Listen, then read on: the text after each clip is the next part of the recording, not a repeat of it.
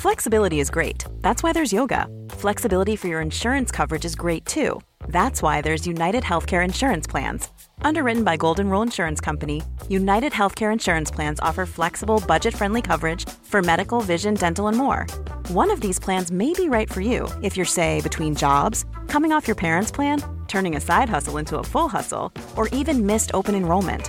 Want more flexibility? Find out more about United Healthcare Insurance Plans at uh1.com.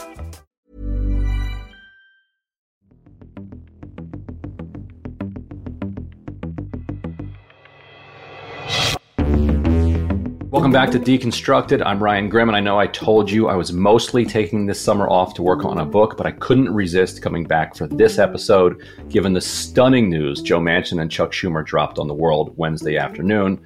So to quickly recap, about 2 weeks ago, Mitch McConnell warned that if Democrats continued pursuing a big climate package, then Republicans would blow up Manchin's cherished bipartisan semiconductor legislation. In a tweet, he said that he wants to be perfectly clear, there will be no bipartisan USICA, that's the name of the broader package that includes the money for the chips industry, as long as Democrats are pursuing a partisan reconciliation bill. So again, McConnell saying he's willing to block the money for the semiconductor industry if the Democrats move forward with a broader spending package. Manchin fumed, calling McConnell as bad as the hostage-taking lefties in his own party. But days later, he announced he was walking away from the climate bill. Now, on Wednesday, a little after noon, the Senate passed that semiconductor bill. This CHIPS and Science bill is going to create millions of good-paying jobs down the road. It will alleviate supply chains, it will help lower costs, and it will protect America's national security interests. 4 hours later, Manchin and Schumer announced their deal on a climate bill.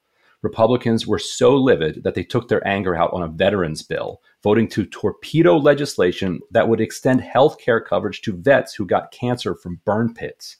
They had recently voted overwhelmingly to support that. Is we, in essence, yesterday took benefits away from the people who have been impacted by war, that we sent off to war, and we turn our backs and say, no.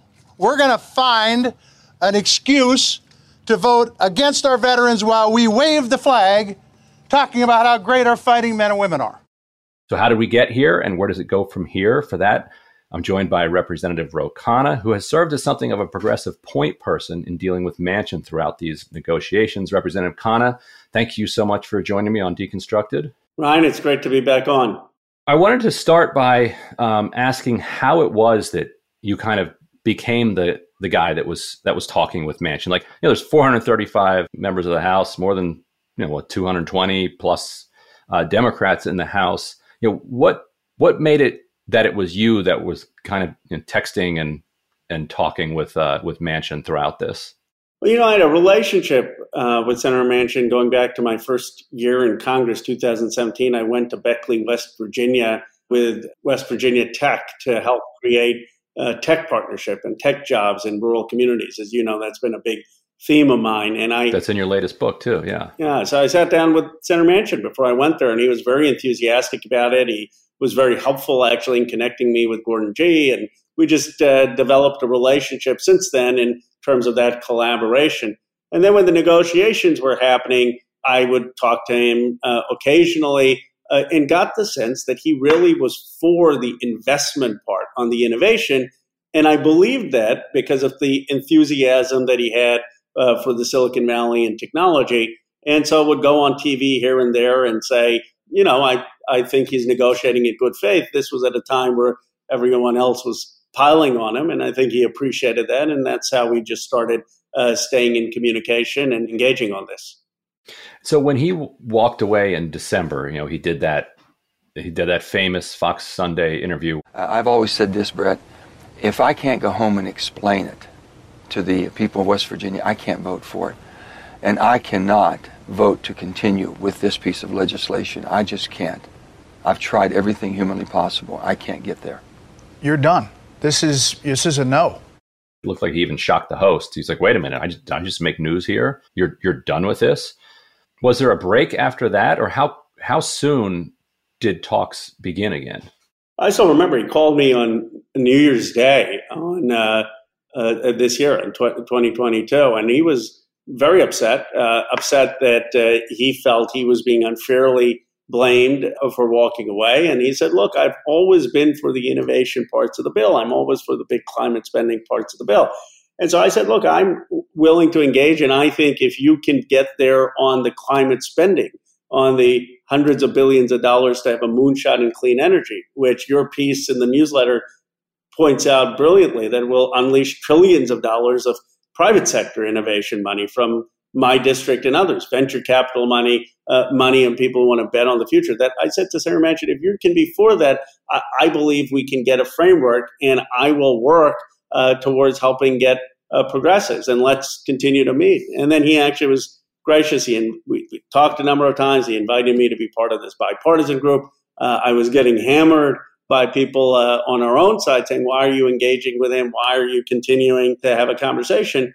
But I wanted people to know, I wanted him to know, I wanted the White House to know that if we could get the investment, that we would be able to get many progressive votes. And I thought climate was the most important thing. If we didn't get this, the whole thing would fall apart. And so his sort of working assumption was that if you don't get the whole kit and caboodle, that the left would walk away, and you were trying to tell him, no, actually, like, there is a deal to be had here. Like, the left in the House is a lot more willing to work with you than you might think. Is that where he started?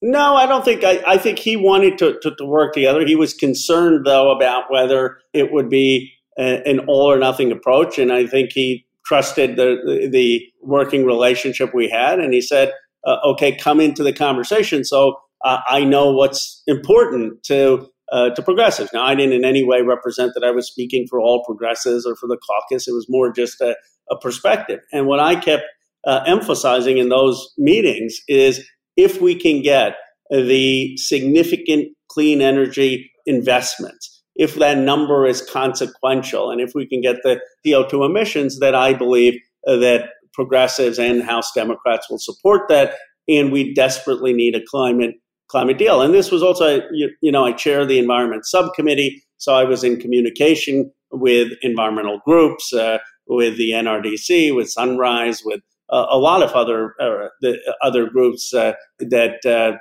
have helped us. And some of them had their own red lines and their own concerns, and I would raise them in these conversations. But by and large, saying we all want to get to a deal, because if we don't get one in this Congress, who knows when we'll be able to act on climate.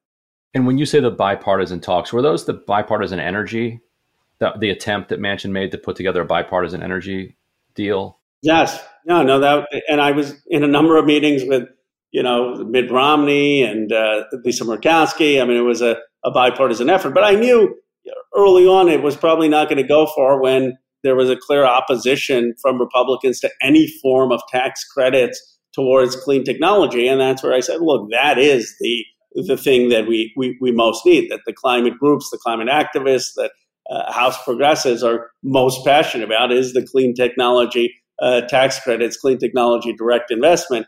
If you take that away, there is no deal. I mean, you're not going to get a deal just on permitting reform, and that's not going to meet the moment. And so, but I engaged. There were 5, 6, 7 of those meetings, and I engaged because I think it was important for Manchin to feel that people were engaging him with respect, that he was being treated as a negotiating in good faith. And that's why I engaged. Now, there were times, there have been a number of podcasts, et cetera. What is Khanna doing? Why is he extending the benefit of the doubt to Manchin? When the guy gets everything he wanted and the thing still doesn't get passed, that's not an honest actor, Ro.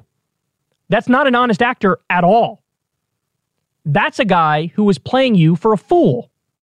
And, I didn't think necessarily it would work out. And at times I thought maybe I'd have egg on my face. But I guess what kept me going is my knowledge that Manchin really liked the innovation part of it and was always drawn by technology innovation and had no problems with that spending, and viewed that as actually critical to make sure we led in not other nations. So that belief made me think that a deal was possible. What are meetings like that like? 'Cause from covering the meetings, I remember when it's announced that Manchin's going to be holding these, you hear a lot of Democrats saying, well, this is an exercise that he just has to go through to kind of show to himself that a deal is not possible. But when you're in the room and you have Republicans saying, yeah, we're not for any clean tax credits, like, what do you do for the rest of that meeting? Like, just as people, once you've heard from Republicans that, yeah, these are interesting energy talks, but we're not doing anything about climate. Like, how do you fill the time? Like, what are those meetings the like? Talks were on some of NEPA reform and what do we need to do on permitting. That's the permitting, right. Look, there's reason even on the left, as Ezra Klein and others have written, that you want to make sure that for clean energy projects that there is appropriate permitting and that is fast. And so, not everything is perfect, and there could be reasons to have reform. And there was a sense of, well, what are the compromises that we're going to make if we have this climate package and climate investment? But I think as the talks kept going, it became clear that people like Mitt Romney just had a philosophical objection towards government tax credits or subsidies towards this clean technology industry. Of course, he ran on that. Remember, he ran famously against Solyndra. So that became obvious. I think it became obvious to Senator Manchin. But I actually do believe that Senator Manchin went into those talks in good faith, wanting to get a bipartisan agreement. It became apparent pretty quickly to some of the folks who were saying it from the outside. It was apparent even before the talks that the Republicans just weren't going to agree to the climate investment. But I believe it was essential to go through that process to have Senator Manchin get to where he is. And let's talk about the deal itself. So on the climate side, we're talking, or climate and what he calls energy security, we're talking, I think, $369 billion over the next 10 years, which, is both not everybody. I think every scientist would say that's not adequate to meet 100% of the challenge. They'd also say it is probably the biggest investment in climate in history by any country. So what was lost by the sticks, by taking the sticks out? Because as you said, Manchin was all for the carrots, but he didn't like the sticks. And let's talk a little bit about how this money can be leveraged by the private sector, particularly as a representative from Silicon Valley. You see this a lot. We have an economy since the 90s that's basically been built on bubbles. And so I was thinking, like, if we're going to have bubbles, let's have a clean tech bubble. Let's have billionaires throwing absurd amounts of money at absurd projects. And if 1 out of 100 of them take off, that could have, exponential benefit to our climate efforts.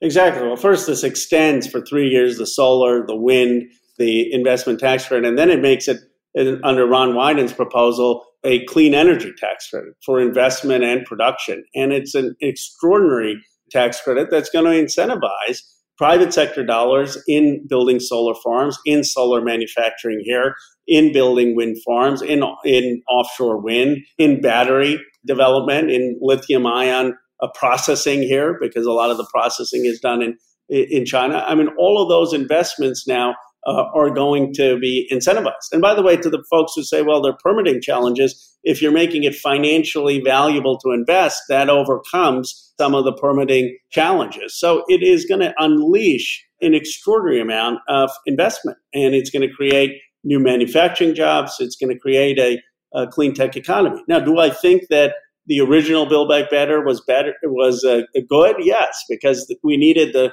restrictions on methane, which is one of the most harmful pollutants and one of the biggest causes of climate, and that is not in the package. We needed, ideally, some sense of regulation of carbon emissions that were in the previous packages. But as far as a positive moonshot agenda goes, this isn't enough. But it is, as you pointed out, by orders of magnitude, the largest investment our country or any country has made in climate. It's that time of the year. Your vacation is coming up. You can already hear the beach waves, feel the warm breeze, relax, and think about work. You really, really want it all to work out while you're away. Monday.com gives you and the team that peace of mind. When all work is on one platform and everyone's in sync, things just flow wherever you are. Tap the banner to go to Monday.com. Hey, I'm Ryan Reynolds. At Mint Mobile, we like to do the opposite of what Big Wireless does. They charge you a lot, we charge you a little. So naturally, when they announced they'd be raising their prices due to inflation, we decided to deflate our prices due to not hating you. That's right. We're cutting the price of Mint Unlimited from $30 a month to just $15 a month. Give it a try at mintmobile.com/switch. $45 up front for 3 months plus taxes and fees. Promo rate for new customers for limited time. Unlimited more than 40 gigabytes per month. Slows full terms at mintmobile.com.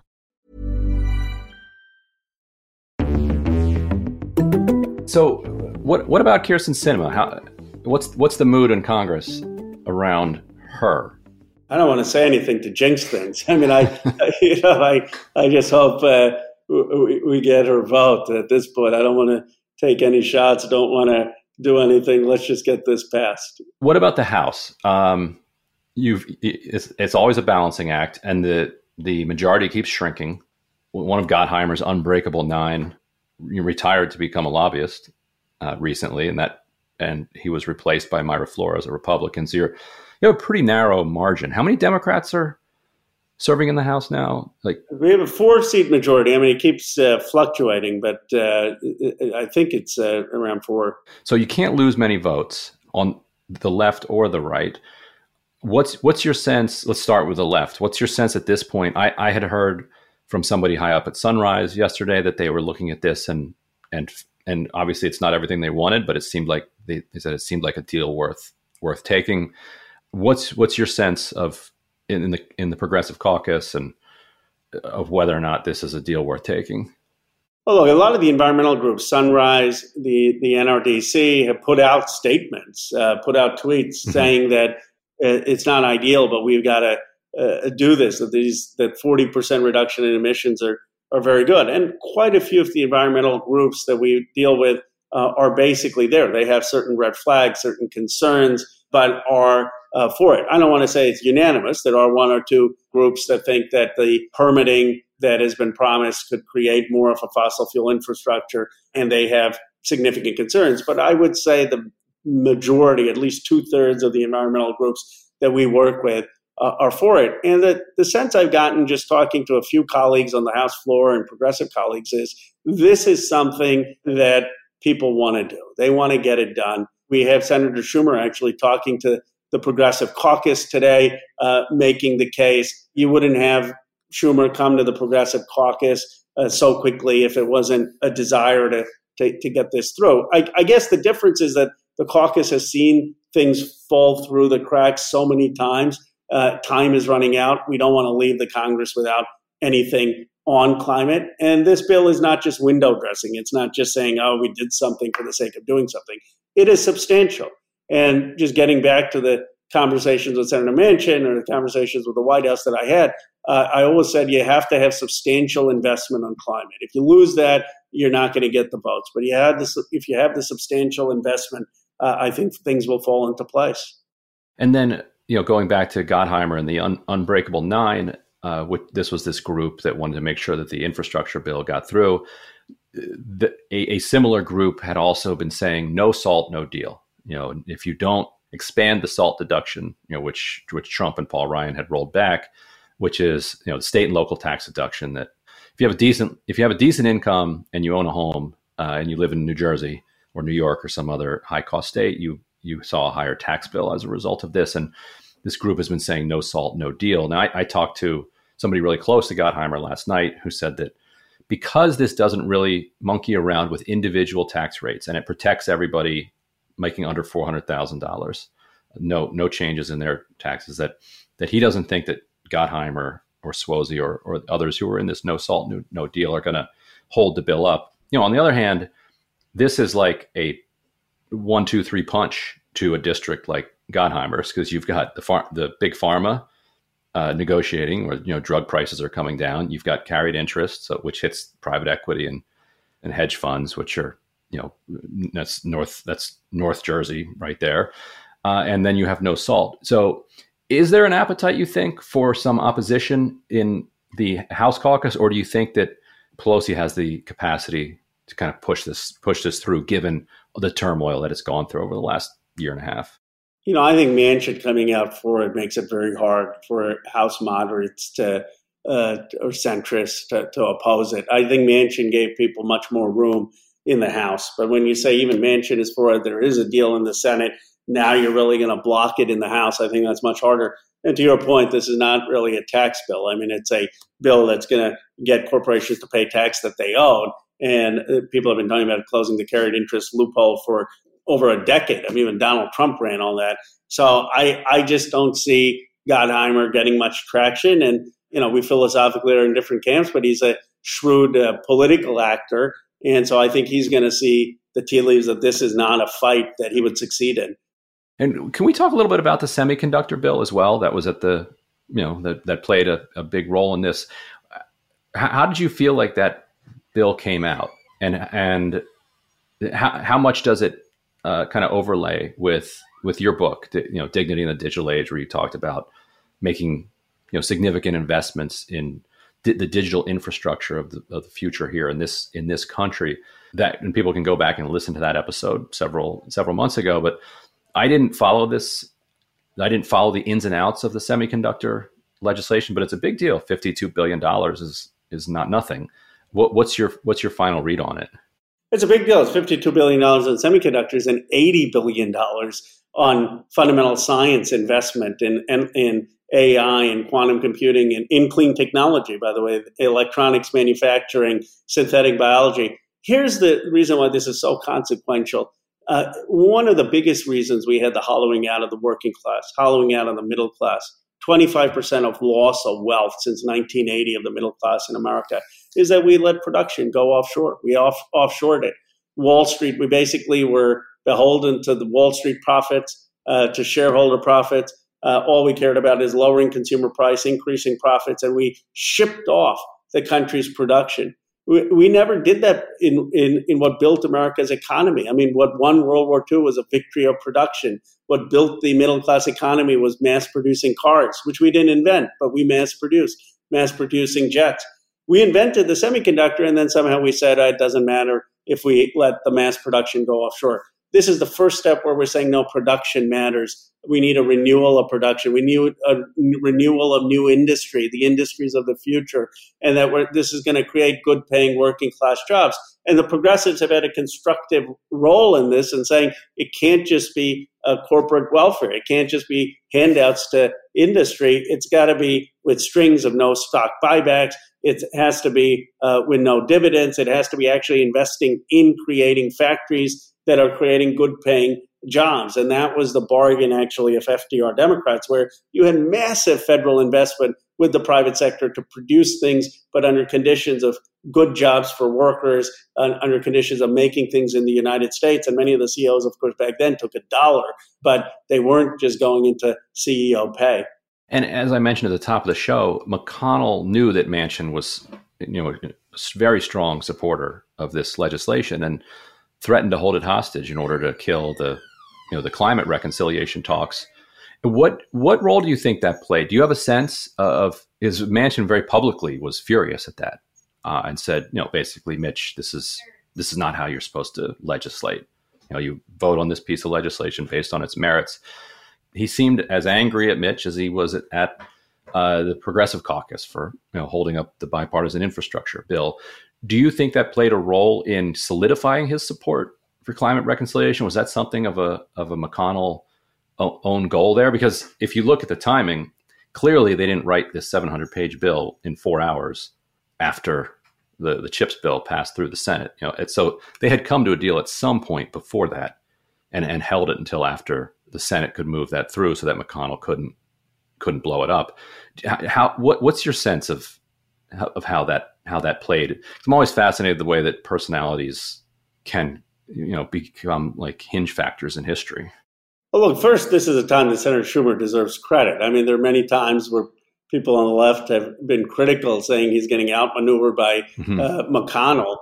Here, it seems that he and Manchin have basically outmaneuvered McConnell successfully, and had a answer to McConnell's utterly cynical strategy.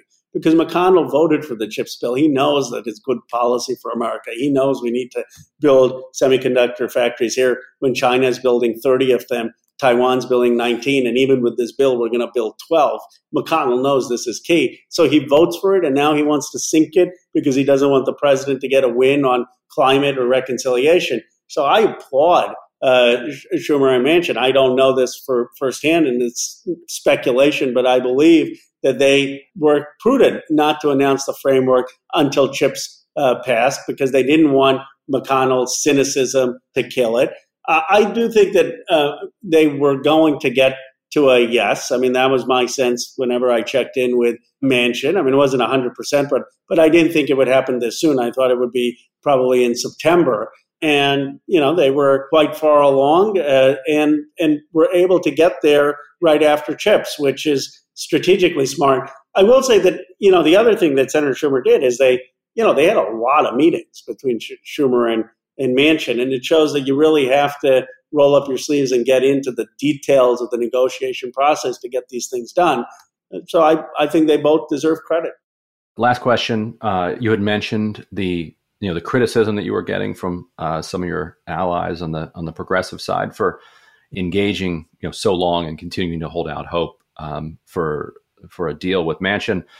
How did that affect your thinking? Because you're one of the members of Congress who does seem to engage more with the kind of progressive world than most.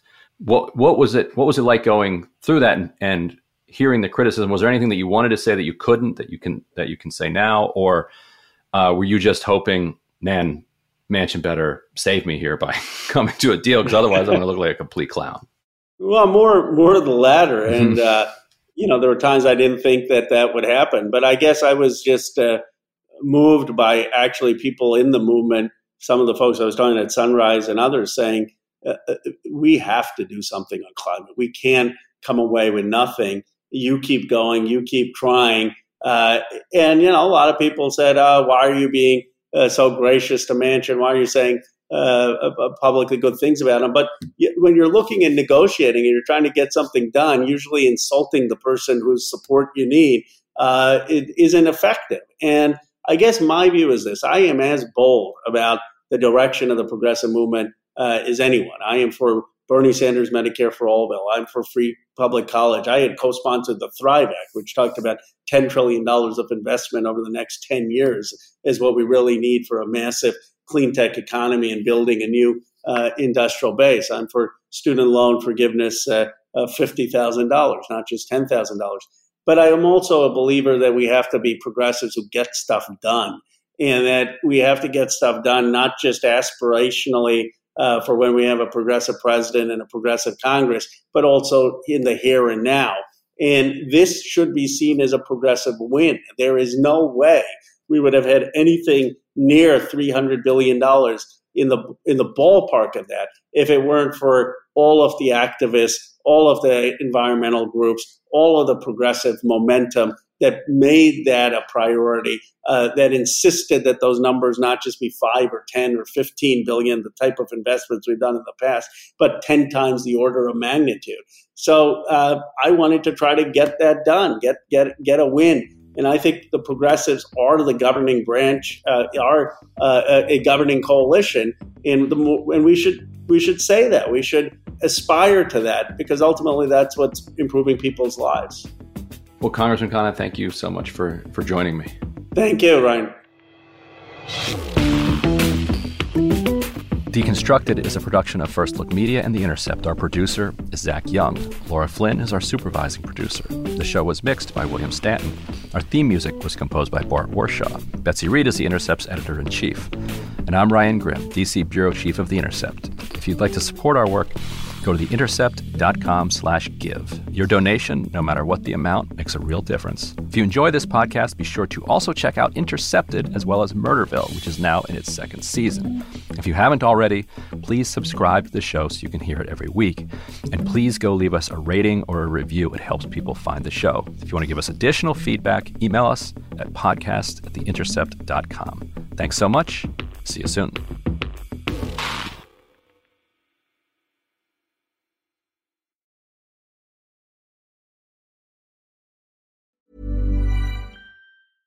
Small details are big surfaces. Tight corners are odd shapes.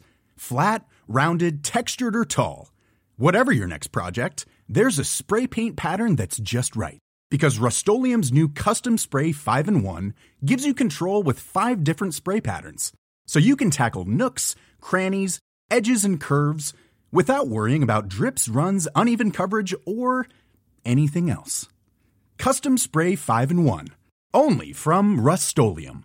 Cool fact, a crocodile can't stick out its tongue. Also, you can get health insurance for a month or just under a year in some states. United Healthcare short-term insurance plans, underwritten by Golden Rule Insurance Company, offer flexible, budget-friendly coverage for you. Learn more at uh1.com. Hey, it's Danny Pellegrino from Everything Iconic.